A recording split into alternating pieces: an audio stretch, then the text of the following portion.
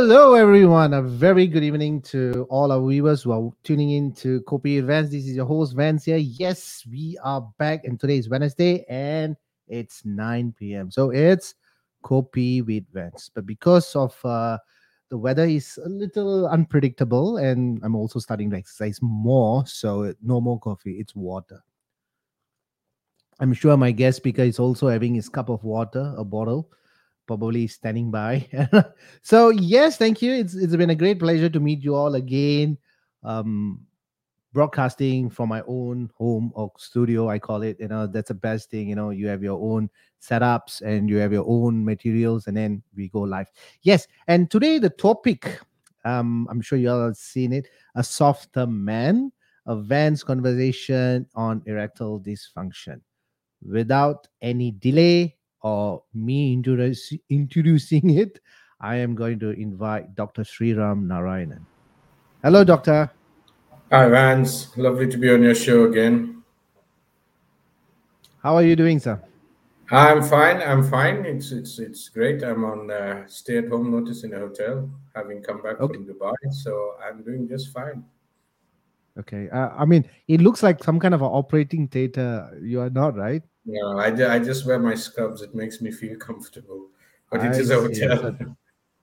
Okay. Okay. So I'm sure you are comfortable there as well. So Mm. yes, doctor. Today we are talking about this topic, and I think you have been in the show for almost about, I think, two times, three times now. Yeah, Yeah, yeah. and The also last a time senior was about consultant. pelvic congestion in women. This time it's about erectile dysfunction in men. We can't seem to get out of the PCS, right? pelvis. Yeah. And also Dr. Sriram Narayanan is a senior consultant, a vascular and a venous surgeon in Gleneagles Hospital. Thank you, doctor, for joining us. And we are going to jump into the topic right now. Okay. I'm going to pull up the slides and then we can start talking about this. Erectile dysfunction is common and not all urological. So, doctor, could we have a basic understanding what is ED is all about? ED is the failure to be able to get a satisfactory erection. Now, what is satisfactory and to whom it should be satisfactory to, that can be a matter of some debate. But essentially, erectile dysfunction is when you don't get an erection that is hard enough and lasts long enough. That's erectile dysfunction. Okay. Sadly, it is extremely common. You have the Massachusetts Male Aging Study, which was a very, very large study that was published some years ago now. And it showed that 40% of men in their 40s, 50% in their 50s, 70% in their 70s, and so on, they have erectile dysfunction. So uh, I'm 50, which means when I sit in a group of peers who are also 50, about half of us have erectile dysfunction. But ED is such a strange topic. Men can crack jokes about it. They can send dirty WhatsApp pictures on chat groups. But their own erectile dysfunction is something we just find it impossible to talk about. And the problem that happens is that the topic is brushed under the carpet. You have some very dodgy medications and snake oil and all kinds of treatments being peddled online. Many of them don't work. Some of them are frankly dangerous to your health. So rather than put such a common condition under a taboo topic and not talk about it, I think it's important to understand that there are very good scientific reasons why it occurs. We understand it well, and it is quite easy to treat it. So treat it just like a medical condition rather than something you need to push under the carpet. Thank you, doctor, for the short and a nice explanation. But we are not going to leave you alone there because there's a series of questions that's already been planned up for you. But All right. doctor, I know you are a vascular surgeon, but why does a vascular surgeon talking about erectile dysfunction? You're not a urologist. Yeah, no, I'm not a urologist, and this is the strange thing. Over 50%, in fact, almost 60 odd percent of all erectile dysfunction is because of vascular causes. If the blood doesn't flow in, there is no erection to be had. The erection is created by blood flow into the penis when you're excited or stimulated. If there's no blood flow, which is what vascular surgery deals with, the blood flow in the arteries and the veins, you cannot have an erection. So the basis of most types of erectile dysfunction, the underlying basis is a problem in the blood flow. So I know that instinctively, like with when we discussed pelvic congestion syndrome, because if it's in the pelvis, Yep. people go to a gynecologist in women. But we now know that pelvic congestion is actually varicose veins in the pelvis. It's a vascular condition.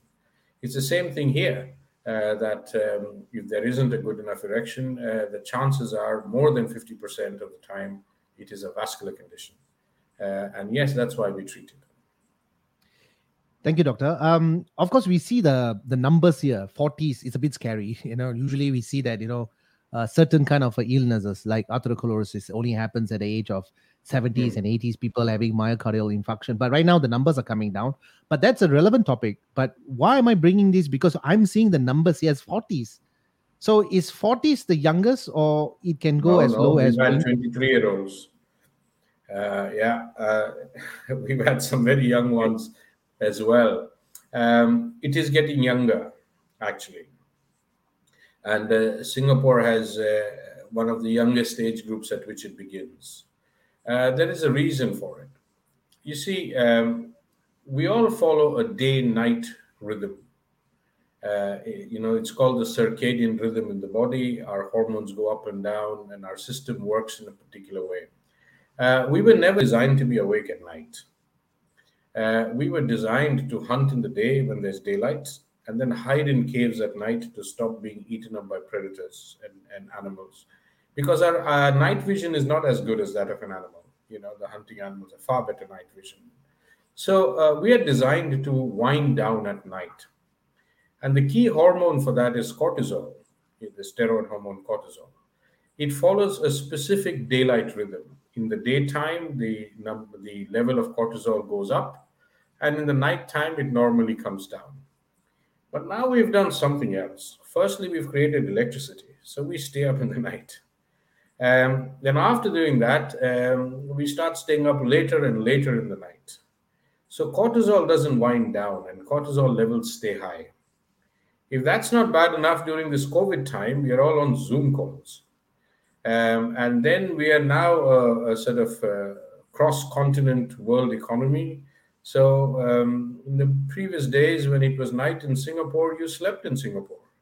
Now it's night in Singapore, you stay awake because Wall Street is open in the US. And you're doing Zoom calls with your American colleagues and stuff. So that whole daylight rhythm has been knocked off with high cortisol levels persisting into the night. In fact, in intensive care units, in good units, we actually start turning the light down to blue light. And the reason for that is to reestablish the cortisol rhythm. Because even though these patients are unconscious in intensive care units, if the light is there, their cortisol levels will be high, and that affects their wound healing and recovery and everything in intensive care. Now, why cortisol and erectile dysfunction? Cortisol is our stress hormone. I think it's very easy for people to understand that if you're stressed, you can't have an erection and you're not very good at doing it. You know that. That's really because your cortisol is very high. And cortisol makes your veins floppy. Veins take the blood back to the heart. So when you're trying to have an erection and you're high on cortisol, which is essentially you're stressed, the blood that goes in doesn't stay in the penis, it pops out because the veins have become bigger and floppier. So it's in and out, and you're unable to keep the blood in the penis, so you get erectile dysfunction. So this we are seeing in younger and younger people. The 35-year-old vice president Citibank kind of character with an open-top Mercedes, living the lifestyle, who stays up late at night, late night lawyers. It doesn't happen to the construction worker. He gets up in the morning, does his job, goes back at night, really tired, finds a wife or whoever he finds, and he's doing just fine. It is these slick pinstripe stooped banker lawyer types who are staying up till 2 and 3 in the morning doing work. They're the ones getting erectile dysfunction at a younger age group. So, yeah, it is getting younger and younger. Okay, doctor. I mean, of course, we see the stats coming lower and lower because of stress, environment, global economy, and so and so forth. But doc, when talking about this issue about manhood, right, erectile dysfunction. I mean, I'm sorry, I'm trying control to be very serious here, but seems like people are not just open to talk about it, even to their doctor. Some actually having this shyness, some kind of like a shield in front of them. They don't want to approach about it or talk about it. Maybe perhaps is it because when they mention about it, IFED, then will they be judged? Is it because of the judgment they feel this kind of pressure, and they're just probably they're suffering as well? Could be It's psychological effect as well. it's actually very old, ingrained genetic psychology. It comes from your position in a pack, in a herd. The role of the male in a herd has been, the alpha male, so to speak. That role of the male is to protect the herd or be part of protecting the herd and essentially to have as many babies as he can. That's basically what the alpha lion or the alpha male in a wolf pack does. And so the ability to perform, so to speak, is key, and it's inbuilt in us. So in our psychology, even if nobody knows about it, and we have a lot of patients who come in, it's not that everybody outside knows that they're having erectile dysfunction, but within they know they're having erectile dysfunction, and that has a huge psychological effect on how they work, their meetings, their own sense of self-worth. And it's funny, men, four guys can sit together and go out for a drink and get really drunk and talk all sorts of stuff, but they never talk about their own erectile dysfunction. It's very rare. It's not a topic that they speak easily about, and that's because it's so much ingrained in our own sense of self-worth that not being able to get erect is a feeling of being some sort of a lesser person than they want to be. Okay, doctor. I know we are looking at this slide. I mean, probably our viewers also can view it. I mean, I definitely know who this guy is. Well, what I didn't No, notice is no, that we don't know who this guy is. We have covered the name in order to maintain the anonymity. yep, yep, So you're not supposed to know who he is. yeah. And And you're then not we even saw the supposed to notice the size of his small brain. yeah. I noticed that. And then it links to a girl on top, and probably she's a model. Oh, that is Stormy Daniels, the lady he was Okay. accused of, and there's a court case and all that. Okay, so probably everybody know who is this gentleman is. We do see two arrows there: the supraspinal control integration, spinal reflexes, autonomic nervous system, and erection. So there's actually a line of processes that one should have in order to have that erection. But what happens if one of these malfunction or dysfunction? Will there be also be an ED, or is it Oh yes, psychological? oh Because yes. we psychological as well. So when you're younger, you don't realize it. It's such an involuntary response. You see someone, or you see a picture, or somebody touches you, or whatever. And when you're younger, the erection is almost involuntary. It just happens. In fact, you're so concerned about it, you're hoping nobody can see it happening. It's a bit like that. So it really all begins with a stimulus, and it begins with your recognition of a stimulus right up in your limbic system, in the cortex of your brain. And if the stimulus is wrong, what excites one person may not excite another person. If the stimulus is not right, then the process doesn't begin. So the erection is not just happening down there. The erection is a process that starts in the head. And from there, the limbic system fires signals that it has recognized a suitable stimulus, so to speak. And then the nerves are called autonomic nerves, which means they fire automatically and they go down the spinal cord. And I don't know if you have the next slide because that will show the system much better. Okay. Um, You want me to show you now? yes, please. Sure. So yeah, so that signal comes down the spinal cord, and the nerves that come down the spinal cord, they are attached onto the arteries in the penis. So they release a molecule called nitric oxide. Now, nitric oxide is the magic molecule of vascular disease. Everything in vascular disease is related to nitric oxide. In fact, Viagra and all that you have heard of work through nitric oxide. And the Nobel Prize for discovering the nitric oxide pathway was given in 1992 for this discovery. And so the nitric oxide then is released on top of these little arteries that are in the penis. The arteries then get bigger in size in response to nitric oxide. And as these arteries start getting bigger, they stretch. And when they stretch, the artery wall itself secretes even more nitric oxide. So it's like a flood of nitric oxide happens. And then the arteries get even bigger. So when the arteries get really big, the blood rushes in into the penis. And that spongy tissue in the penis, which is called the corpora, it expands. Now, then there's a lovely, funny design. There has to be a god upstairs to have designed this. I can't see humans designing it. So imagine it like two sponges, right? Two sponges that can expand and contract and get smaller. And those two sponges are inside this tough plastic sort of bag. So these sponges expand into this tough plastic bag and everything gets hard. But in between this plastic bag and the sponges are the veins which take blood out of the penis. So you've got blood going in.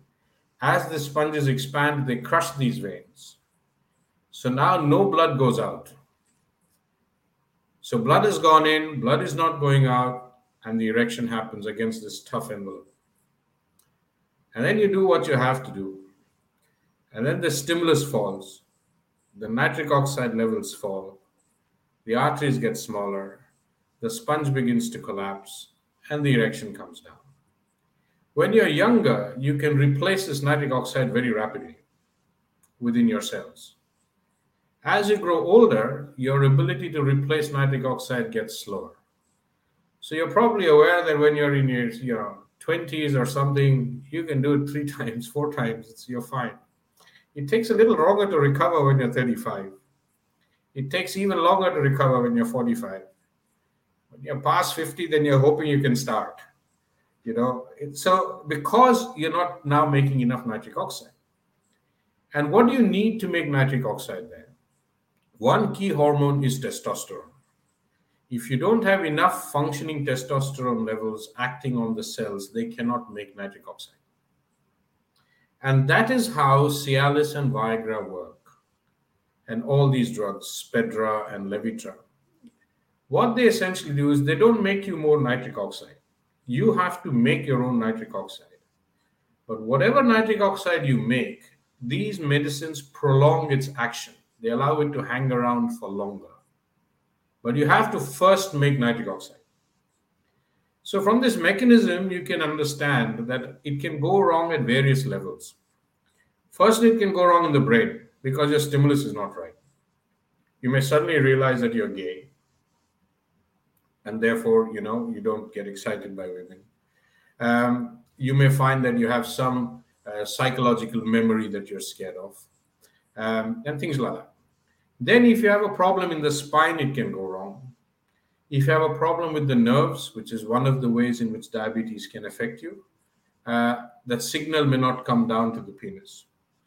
Then if the arteries that supply blood to the penis are blocked with cholesterol, etc., with atherosclerosis, the blood can't rush it. So when the blood can't go in, you can't get an erection. Then once all this goes in, for the arteries in the penis to expand, you should make enough nitric oxide. When all this goes right, you must make sure that the veins don't take the blood out too quickly, so that what goes in stays in and doesn't sort of rush out. So this whole pathway from the brain to the veins leading out has to work fine for the erection to happen. And these drugs, Cialis and Viagra, etc., act at only one level. If the brain isn't working right, if the spinal cord isn't working right, if the blood flow out with the veins is too quick, if your testosterone levels are low and you're not making nitric oxide, or you have drugs that block the action of testosterone or block the production of nitric oxide, or stop your arteries from dilating if you're on medication like that, then whatever Viagra you take is wasted. It is not going to work. It's only going to give you side effects, because Viagra dilates arteries, and these drugs dilate arteries not just in the penis, in the brain as well. In the head, you get a headache, you get stomach upset, you get gastritis, you get blurred vision. All this can happen if you take too much of it. So it is important, therefore, to actually map this whole pathway when you are treating someone with ED to know exactly which point it has gone wrong and treat that point if you can. Doctor, before I pull up the next question, I mean, we do know that, is it true that, certain of these, we call it the sex drugs or the Vigras and so on and so forth, Mhm. do elevate your heart rate at to a certain point? And if someone who's in a high risk of cardiovascular, uh, health, will that causes a MI, myocardial infarction? Oh, Will there be yes, a it said higher it chance? can. It can. It can. That is true. Actually, it's not exactly the heart rate that goes up, it's the blood pressure that falls. Mm. So when the arteries get bigger in size, you have the same amount of blood in a bigger space. So there's less pressure against the wall of the artery, so there's less blood pressure. Now you need a certain amount of blood pressure to supply to make sure that the arteries that supply blood to the heart, the coronary arteries, are able to supply blood to the heart muscle. And when you have blockages in the heart arteries, it is unable to supply. So it needs a higher pressure to get the blood through. Now, if you take these medications and you don't know that you have heart disease, or if you're already on medication that drops blood pressure, especially nitrates, you have the sprays that you have for chest pain, the Yeah. GTN spray and all that, they interact dramatically with Viagra. So someone on GTN, if he takes Viagra, can drop his blood pressure so much that there would be no blood flow into the heart, to the arteries of the heart. And yes, you can actually have a heart attack doing that. So it is important that because the two diseases are connected, remember if there's atherosclerosis in the heart and there's atherosclerosis in the blood vessels as well. It is one disease that is across blood vessels, arteries in the body. So if you've got a problem with the erection, there's a fairly decent chance that you've got a problem with the heart arteries as well.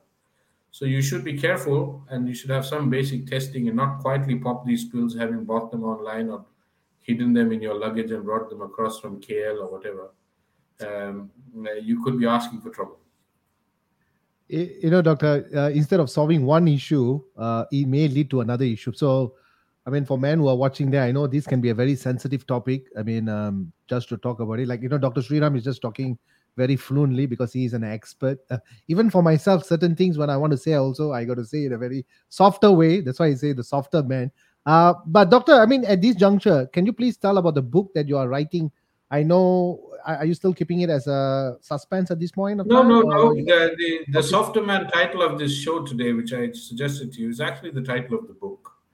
But it is about understanding the psychology behind, because one is the medical part of it. But while we treat people medically for whatever procedures or whatever medication they need for ED, during those interactions, you have to be very sensitive. They're already very stressed about what they have and upset about it. But it takes some time to speak to them, to listen to their stories, and you realize there's so much psychology behind ED, how it is affecting their lives. When their partner, or wife or partner says it's okay, I don't mind, it's okay, because he's getting ED. That one realizes can be one of the worst things that can be said to them, because it is not okay.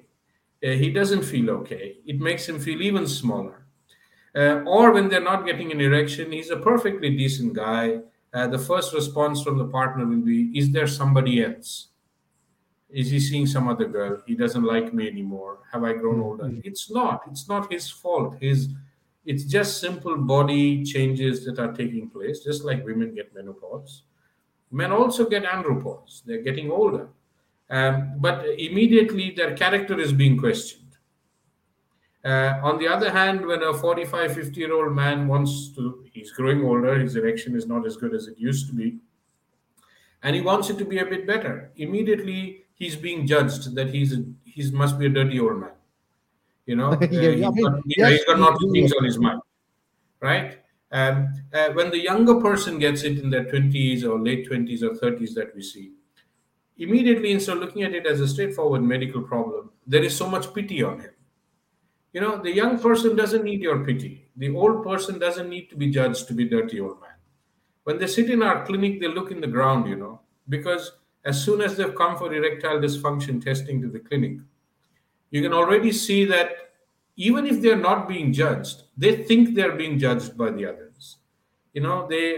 So there's a lot of psychology involved, and during this I've heard so many different stories about these from these people about what goes on in their mind. So that's what the book is about. The book is about medically explaining to them that they don't have to get psychologically upset, and it uses their own stories. Of course, names have been changed, etc., completely, but it uses their stories to say that you don't have to go through this mental agony. It is just a simple medical problem, and most of the time, it is fairly easy to sort. You don't have to go, at 2 in the morning online. It's like this: you give somebody a prescription for something simple, diabetic medication or blood pressure medication or antibiotics.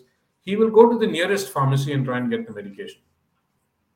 You give him a medication for Viagra, a prescription for Viagra. He will travel to a pharmacy as far away from his home as possible so that nobody knows he's taking it. That is the kind of psychology that goes on. It's just medication for what he's got. It's a medical problem. So the book is about that psychology, and what do men undergo when they have what.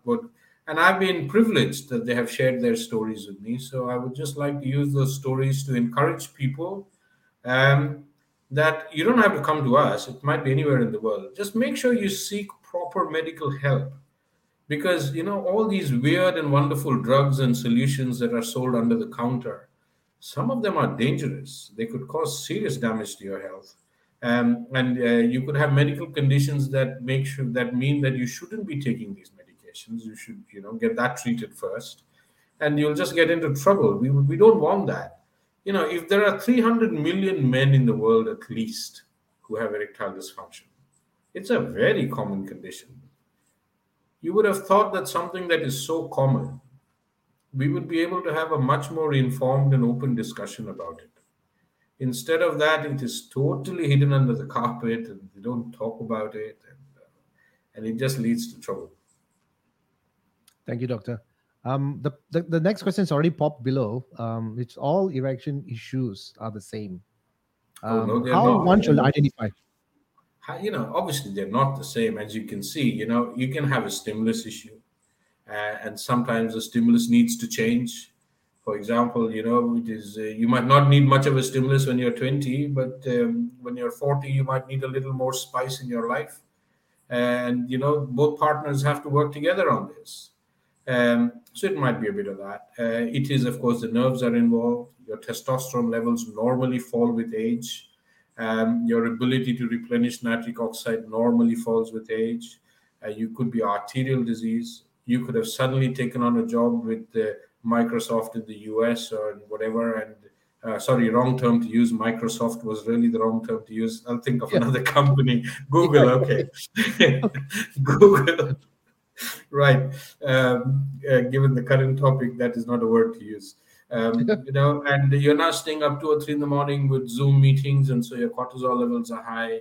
COVID times, you're worried. Businesses are going wrong. Um, the causes for all this are very different, and each of them has to be identified, and you can actually identify them with testing, because you can map the whole pathway with testing, if it's done properly. So they're not all thank you, the doctor. same. Thank you for that. So we're going to go into the next slide. Yes, doctor. So we are. I mean, the first the time I looked at this particular picture, it actually I thought it was a atherosclerosis. Plaque is filling up the artery walls, but unfortunately, it's not. It is happening in the man's penis.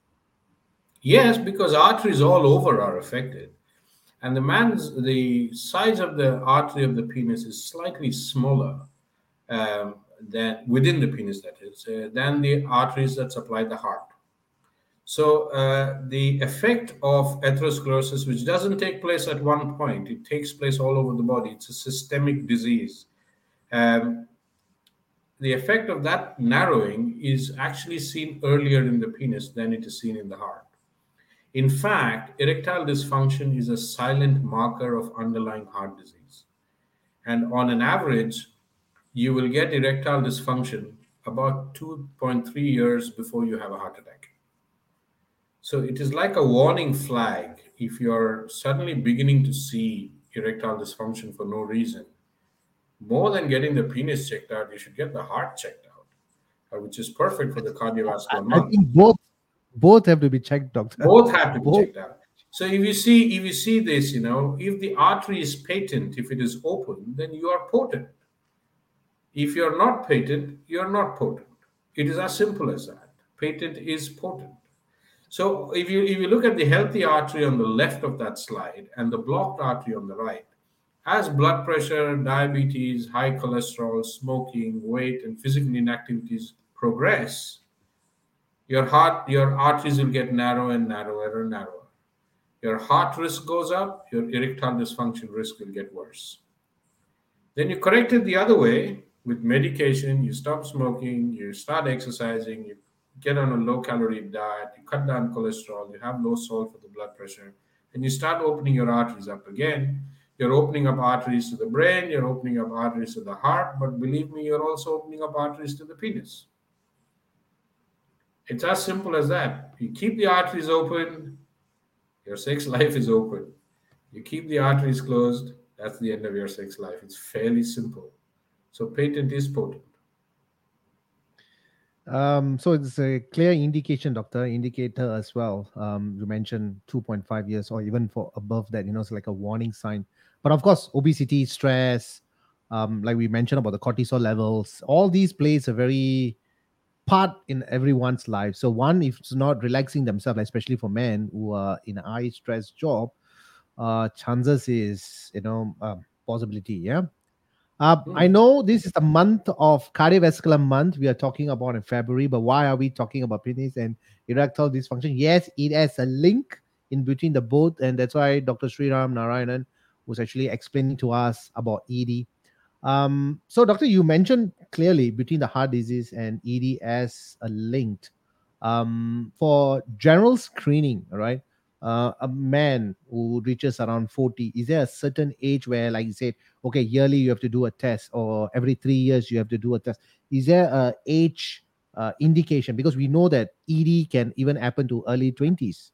Yes. So, is there any screening that recommended Well, by like I said, professionals? the early 20s and early 30s ED should, you don't have to jump to heart screening. Because the early 20s and early 30s ED is related to veins flowing out too quickly. Their arteries are usually still fairly healthy, their testosterone levels are still fairly normal, and that's not an issue. Once you cross the age of 40, it is worth having a cardiovascular screen in your 40s, probably every couple of years, and by the time once you go past 50, probably once a year. And you don't need to do dramatic cardiovascular screening.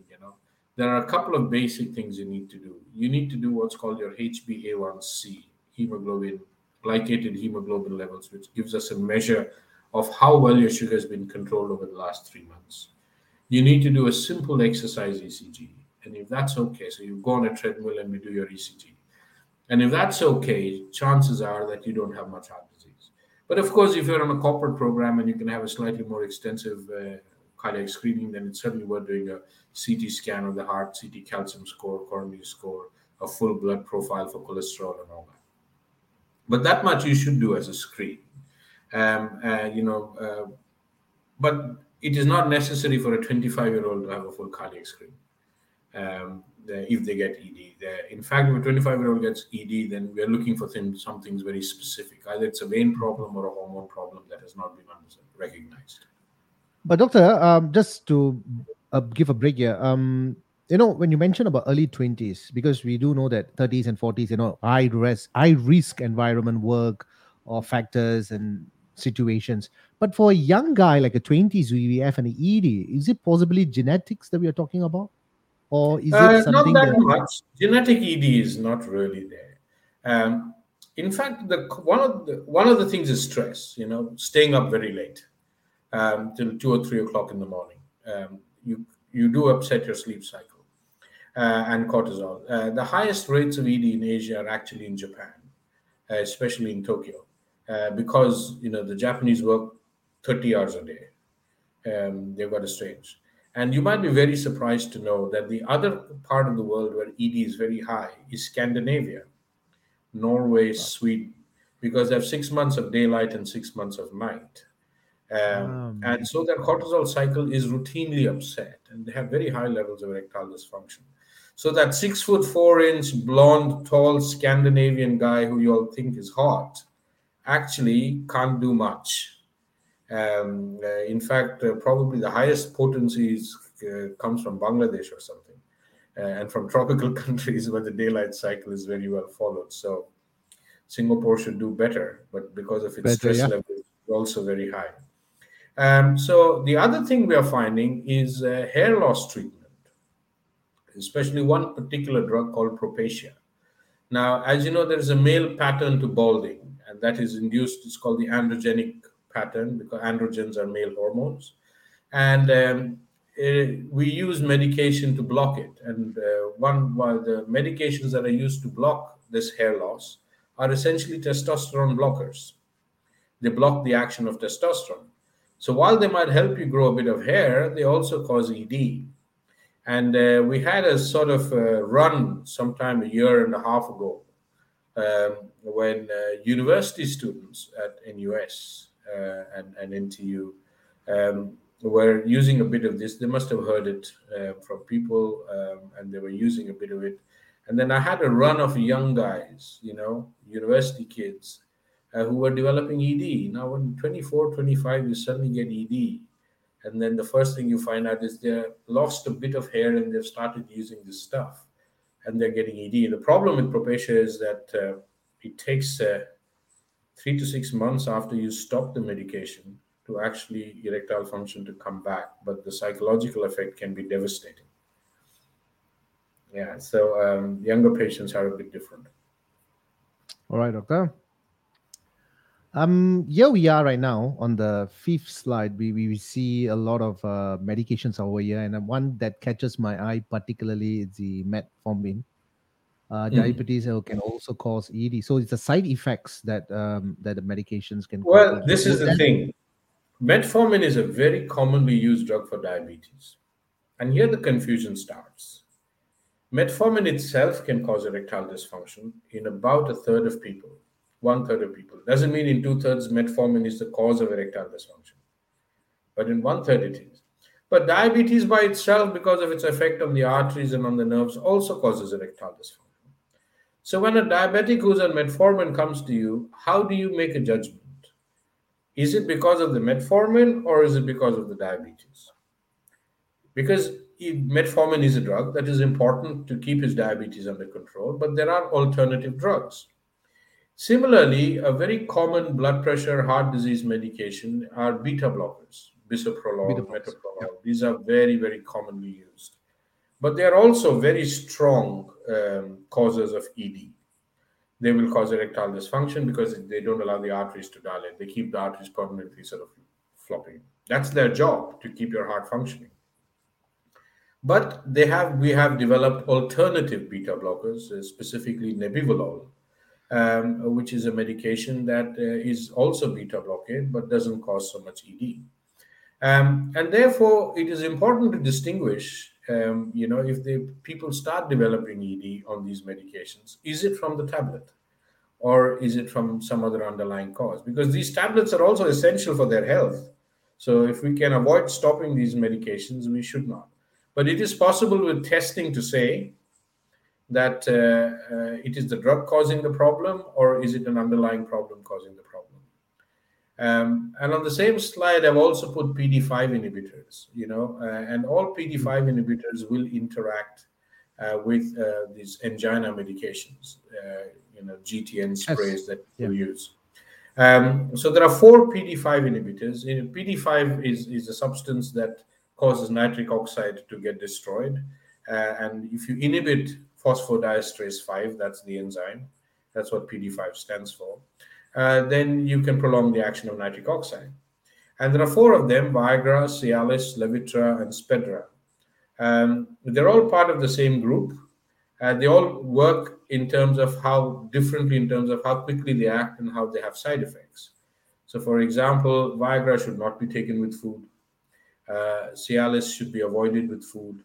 Cialis can last for 2 to 3 days, while the action of Viagra doesn't last that long. It lasts Levitra is a sort of softer form of Viagra in the sense it causes less side effects, but then it also causes less potent response. Spedra is this instant action. It doesn't get influenced by alcohol. It doesn't get influenced by food. You absorb it properly. It starts working within 15 to 25 minutes, but lasts only for 6 hours. So depends on what scenario you're in. If you sort of want baseline to keep your function going, you probably want to be on Cialis. If you're know that you're going to get lucky, then you probably want to take Viagra and hope you don't have side effects. But if you don't know, you've gone on holiday to Phuket or something, and you probably want to keep some Spedra in your pocket just in case you get lucky. And if you get lucky, pop it, and the alcohol won't get in the way. Doctor, when you mention about all these medications, I mean, of course, for sex related or even for the ED, there seems to be like a female name like Spectra, a Viagra, and then the one more you mentioned about Sia. Cialis and Levitra. I've put all four up on that slide, one after the Yeah, it other. sounds like all Four like a boxes. woman's name. So I think Well, probably these women are are. important because who's the erection for? Oh, yeah, that's right. That's very true. You know? It's for them, obviously. Yeah. So yeah, Um, it is end user targeting, yeah, and I know as they we say. have covered these. we end users, of course, the man users. I mean, of course, I mean for the both sexes as well. Doctor, I mean, can treating heart disease with medicines make ED better? I mean, of course, we talk Yes. about these relative The answer is between the yes. both. Yeah, The answer is yes. Because when you're treating, when we say heart disease, it's a very wide topic, specifically coronary artery disease, blockage of the coronary arteries. Assuming your ED is because of our blockages to the penis arteries, and assuming that you also have coronary artery disease due to blockages, then yes, treating that disease will make your erectile dysfunction better. There is no doubt. But if and your erectile dysfunction has got some other cause to it, then heart disease treatment doesn't do the trick. So, for Doctor, example, the fourth line over yeah, there, testosterone replacement. yeah, Now, when you get older, your testosterone levels drop. That is just normal. Testosterone increases your muscle mass, but it doesn't just increase your body muscle mass, it also increases the mass of your heart muscle, which means now you've got more muscle in your heart, so it needs more blood supply. Now, if you've got underlying blockages in your arteries to your heart, with less muscle, it might not show. But when you have more muscle needing more blood flow, you will start feeling the strain. So, if you put people on testosterone replacement without checking if their heart is strong enough to take it, you can actually precipitate a heart attack in these patients and heart failure. So, people are prescribing testosterone replacement treatment very easily without doing a basic check on whether their heart is fit. So, that should not be done either. Just prescribing testosterone because someone wants to look and feel a bit younger, this new anti-aging thing that has gone on. There is nothing called anti-aging. You're only prolonging the end of your life. You're not stopping aging at all. But you've got to do it with care and make sure that you've done at least a baseline test to make sure, a simple exercise ECG before you do it, before you start someone testosterone replacement, I think is warranted. Otherwise, people will and have great erections, but heart attacks when they use their erections. now it's going to be useful, not useful at all. Not And useful. and You and don't I, want to. I know it's a great way to die. You might as well die in glory, but I'm not sure you want to do that. but as we speak, I just saw the picture extremely on our site on the example on the Oh, right that's a little side, the cartoon last of example. yeah, that's a Yeah. snake charmer trying to get it going. Okay. That's a on little, the softer side. No one is looking very potentially excited there, especially no, oh, yeah. one I is think doing the I think job. that guy needs a cardiac screen before he goes any further with the snake charmer. But I mean, Yeah. I know it looks like a funny picture, but that's the point I'm trying to make. That people resort to this sort of silly, unproven, crazy treatments when most of these can be actually diagnosed and treated in a fairly simple medical way. And it's not very difficult to do that. You just have to follow a sequence of steps to make sure you can identify where in the pathway it's gone wrong. And you don't need to call a snake charmer into your bedroom to try and get the erection going. Thank you, doctor. That's well said in that part. Of course, proper medications and proper advice, I think, is very, very crucial as well. We're going to go to the next slide. We are looking at the erectile dysfunction hemodynamic study. What can we learn from here, Doctor Sriram? Okay, this is Yeah. simple. What we're trying to find out is there a blood flow problem in the penis? The old way to do it, and still in most places, the standard and most available way to do it, is to give somebody or induce a medical erection using a drug called Caverjet, which causes the arteries to dilate. It's a very fine needle that is used to put medication into the penis. Um, and it's a test dose, and you then use the ultrasound to measure blood flow. The problem with ultrasound measurement of blood flow is that it is very operator dependent. And when you're doing ultrasound on the heart or on the tummy, we can rest our hand on the tummy and our hand is still. But the penis is a little mobile, so it's very difficult to keep your hand still when you're doing the ultrasound. It takes some practice to do it, and the results are not always that reproducible. With erectile dysfunction hemodynamics, it is far more controlled and far more accurate, and the information you get is more. So what we do is we put a blood pressure cuff on the arm, we put a blood pressure cuff on the thumb, because the artery to the thumb is about the same size as the artery in the penis. And also, even if they have diabetes, for some reason, the artery to the thumb doesn't get affected. It stays healthy. So you have a healthy artery to compare, but the drug has been given in the penis and not in the thumb. So the penis should respond and its artery should get bigger than the artery of the thumb, right? And there should be more blood flow. So we compare the blood pressure and the speed of blood flow in your arm, in your thumb, and we compare that to how is your artery responding.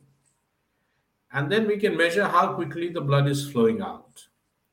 We Mm. can also measure waveforms and how much the artery increases in size. So that can give us ideas on if you get a completely normal test, but the person tells you that he's got erectile dysfunction, but all the blood flow and everything there is normal, then it is psychological.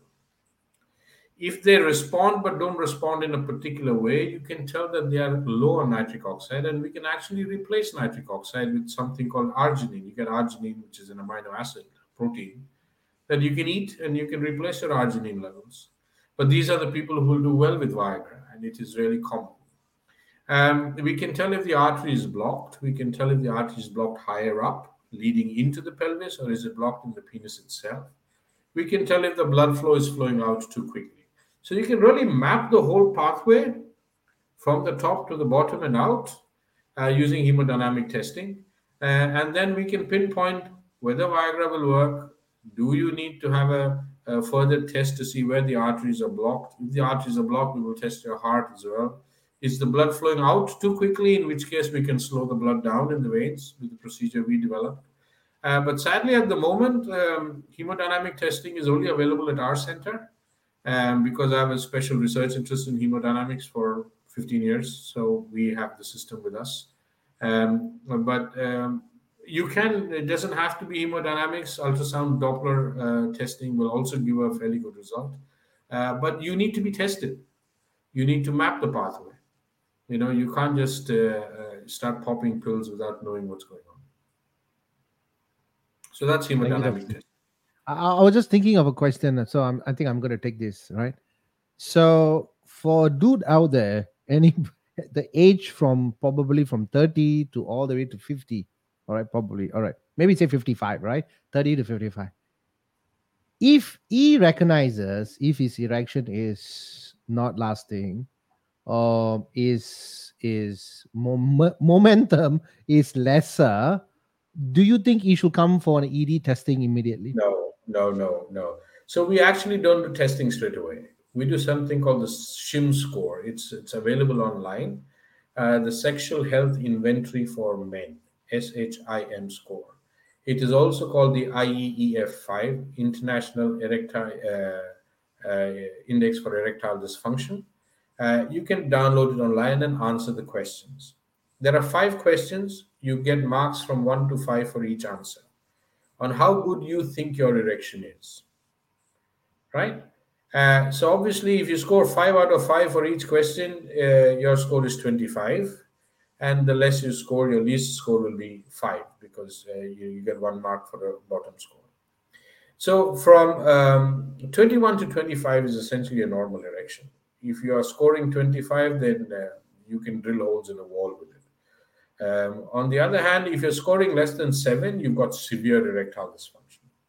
In general, we will first run the shim score. And if it is more than 17, we will try and find the cause and blood tests and all that. Is your testosterone level a little low? Are you exercising a little low? Do you need to lose a bit of weight? Because if you've got body fat, then you convert testosterone to estrogen in your body fat, and estrogen will blunt the action of testosterone in the penis.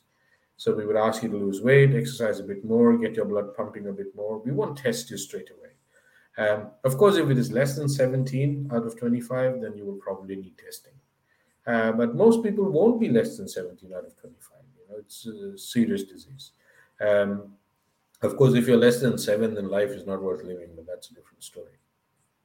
So All right. please, you don't have to see us. I find it surprising. It is the first baseline test for how, but not that many people do it. But you can do it for yourself. Just go online, download the Shin score, and run it for yourself secretly if you wish. If you're 21 to 25, you're doing fine, man. I don't think you need to worry. If you're less than 7, please see us tomorrow. But if you're between 7 and 17, make an appointment. We will see you sometime. All right, doctor. We're going to move on to the next slides. Thank you. Yes, so we there's the Venus news. Probably I think you are the best person to tell us, doc. Yeah, the Venous News is actually a global newspaper published out of the for vein disease that is published out of London by Biba Publishing. It is an academic sort of newsletter that goes out, and we had presented in London about 3 years ago, 4 years ago now. Like I said, in younger people, their blood flows out too quickly. In the old days, it was a fairly dramatic operation where we used to try and tie down most of the veins. It was an open operation. It lasted about 4 hours. You were in hospital for 4 to 5 days, as it was, to tie off all the blood vessels. Results were almost a 50% plus failure at 6 months because it's hard to find all the veins there surgically. And these patients really don't want anybody to know about it. They want it to be very quiet. But if you're 4 or 5 days in hospital, the whole family is going to come and visit and ask what's going on. Right. So then over time, we developed these little minor keyhole procedures for various other things in vascular surgery. And we can put glue. We use glue for vein surgery all the time for varicose veins. So we used a bit of glue as a test. There were others who'd done it before and tried it, but didn't use the route we used. We went directly to the vein in the penis. And all we do is slow down. We put some glue there and slow down the speed at which the blood drains out of the penis. And these are young guys, so their arteries are healthy, their testosterone is good. You just give them a little more time to fill the blood into their penis. And then once the veins will get squashed, the erection will be normal. So we've done over 50 cases now. When we first presented, we've done 7 cases, but now we've done over 50. And the results hold well beyond 2 years. So it seems to be doing fine. There have been 1 or 2 failures in 50, I admit. But overall, their erections are far better. So it's So a you are very making simple. couples happy, doc. You are making the couples happy. Well, You are well, making I've had happy. all sorts of comments come after this procedure, which I can't share on air from happy people. But it's a much simpler operation. It takes about 40 minutes to do. It can if people are queasy, we'll do under a short general anesthetic, but they can have it under a local anesthetic with sedation. There's not a big cut or anything, so and they're in and out of the hospital in 2 to 3 hours. So they can pretend they've gone for an afternoon business meeting and they will go out with an erection that works. I usually tell them not to do anything for 4 to 5 days or a week after the procedure, but most of them don't listen because the no, because the first thing is, when the erection and the system is not working fine, the early morning erection you get when you wake up, that happens because the bladder is full and that is compressing the veins draining out of the penis. And so you naturally get an erection. But if your veins are flowing very quickly, then that early morning erection is the first thing that goes. And if you ask these patients, they'll say, yeah, for the last year and a half or two, I'm not getting that early morning erection. Um, but what happens after this procedure is that you don't need to do any psychology. They wake up the next morning and they have an erection, and they suddenly realize, "Wow, I'm back."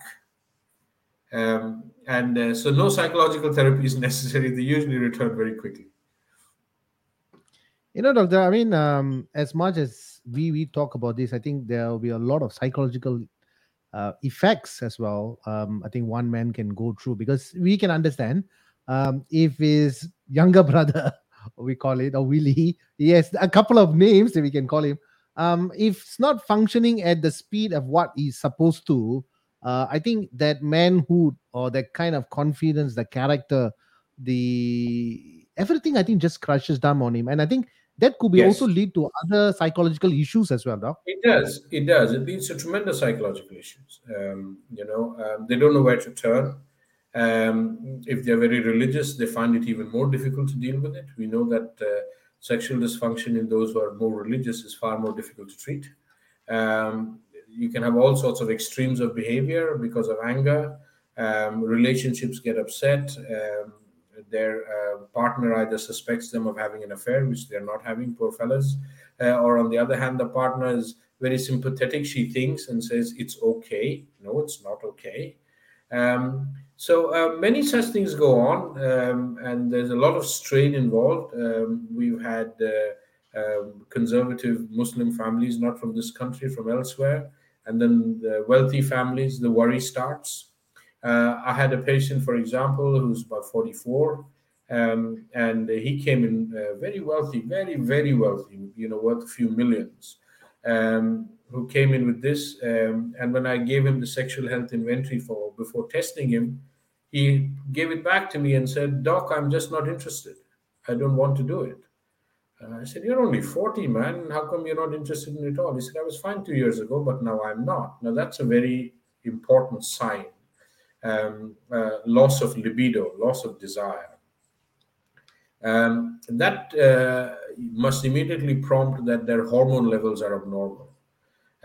And the key hormone we're looking for is prolactin, which is secreted in the pituitary gland in the brain. Prolactin is secreted by women when they're breastfeeding. It is for milk production.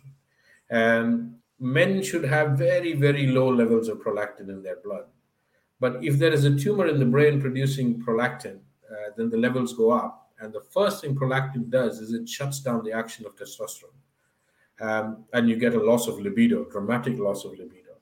So when he told me this, I didn't even do the ED testing for him. I sent a full hormone profile, and sure enough, his prolactin was 4 times normal. And then we did an MRI of his brain, and we found a small tumor in his brain. It's a benign tumor. It's not going to kill him, but it can, if it grows bigger, cause some vision disturbances. He had it treated at NNI, and it's not a very difficult operation either. Fairly simple neurosurgical procedure, and he's back. But you see, what was happening was there's a lot of wealth involved. He's a very decent person, but because it was a Bangladeshi Muslim family, wife is worried that does he have a younger woman he wants? Is he going to get married again? There are, and all sorts of strains involved. I can only imagine what he must have gone through for 2 years, mentally, and the questions that were asked between him and his wife, which is sad. So the psychology does go quite haywire, and it's important to approach it very scientifically and do a full hormone profile, not just a testosterone level. If required, do the ED testing, go step by step. Hormones, take a history, do the hormones, do a SHIM score, test if you must, find out what medications they're on, what other disease it's on. Can we alter the medication if it is drug induced erectile dysfunction? And then think of doing an intervention. So if you go step by step, you can pretty much sort most people out. Right. At this point, we'd like to say thanks to Billy Silver. Thank you, Billy, for sending us that message here. It's a very good topic on men's health. We also have Mr. Harish. Thank you, Mr. Harish. Never knew so much before. Very informative and interesting. Yes, Mr. Harish. What is the website to check for the test? Probably I will later type it down in the comment Just call, section, just Mr. Harish. call the center and see if you need a test. Run your own SHIM score, guys. Yeah. You go online and you look at all sorts of rubbish online. For once, go online and get onto the SHIM score. Sexual health inventory for men. When nobody is looking, mark yourself. If you're over 21, congratulations, go and get yourself a drink. If you're between 17 and 21, then try and do a bit more exercise, lose some weight, and see if it gets better. If you're less than 17, give us a call. It's as simple as that. Do yourselves a favor. If you don't want to talk about it, just go online quietly and do your own score. Thank you, doctor. I mean, for spending with us almost 1 hour 5 minutes on this topic of erectile dysfunction, and I think this topic can go even more for another couple of more hours, but I think we have to cut short it. I Even think if the that is a erection won't content. last that long. Yeah, yes, probably that erection won't last I have long no for more than. medication to make it last for 3 hours. I can tell you this. But doctor, I got to remind you because today you are doing SHN, so probably you're alone. I have no choice either. Yes. Okay. So that's on a softer side. But on a serious note, I think whoever man is going through this, I want to say challenge. I think whatever condition that you're going through, it could be very stressful. It can lead to depression. It can lead to a very emotional state. You may be doubting yourself. I mean, why am I saying that is based on the causes that I learned about in psychology. But doctor, I think before we end the show, what will your advice be for men who are suffering in silence? I know you have already talked about the test. You already know, we know where you are at. The folks can actually contact you over here. But if there's something that is blocking them from getting help or speaking to that doctor, or speaking to the very good friend about their issue, rather than keeping it and getting their to a very inferior level, that what will your advice be, doc? My advice will be two things. If you think you have ED, run your shin score.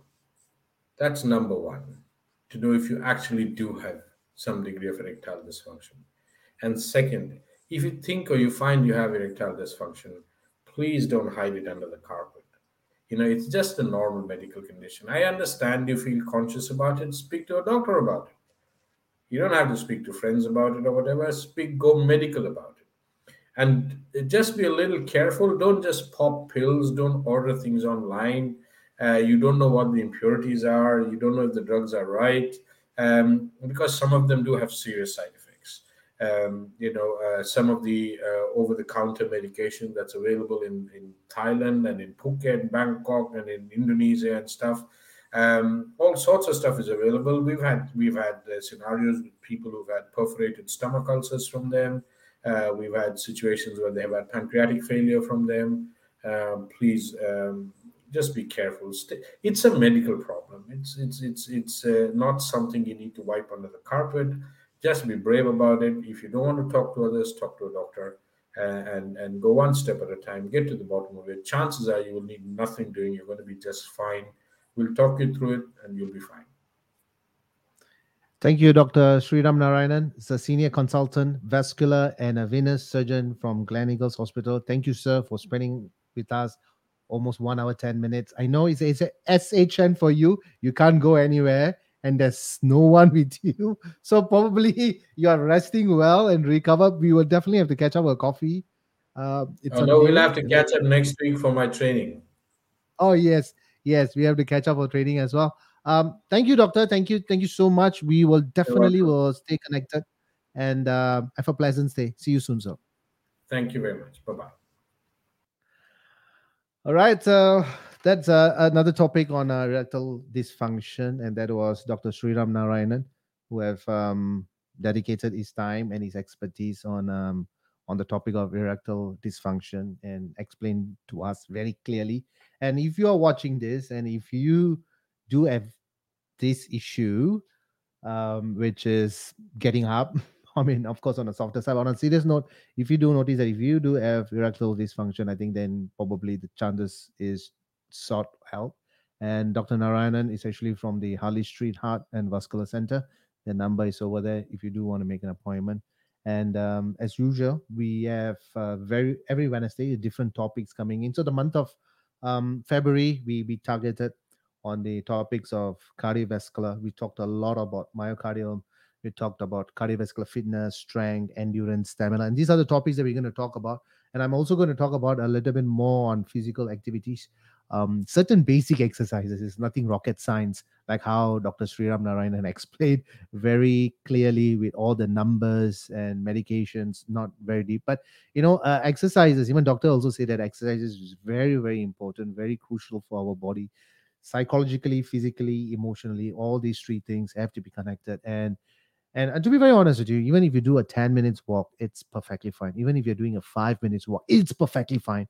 Not too long back, someone say, you know what, I need to train exercise for 40 minutes, 1 hour. You don't need to.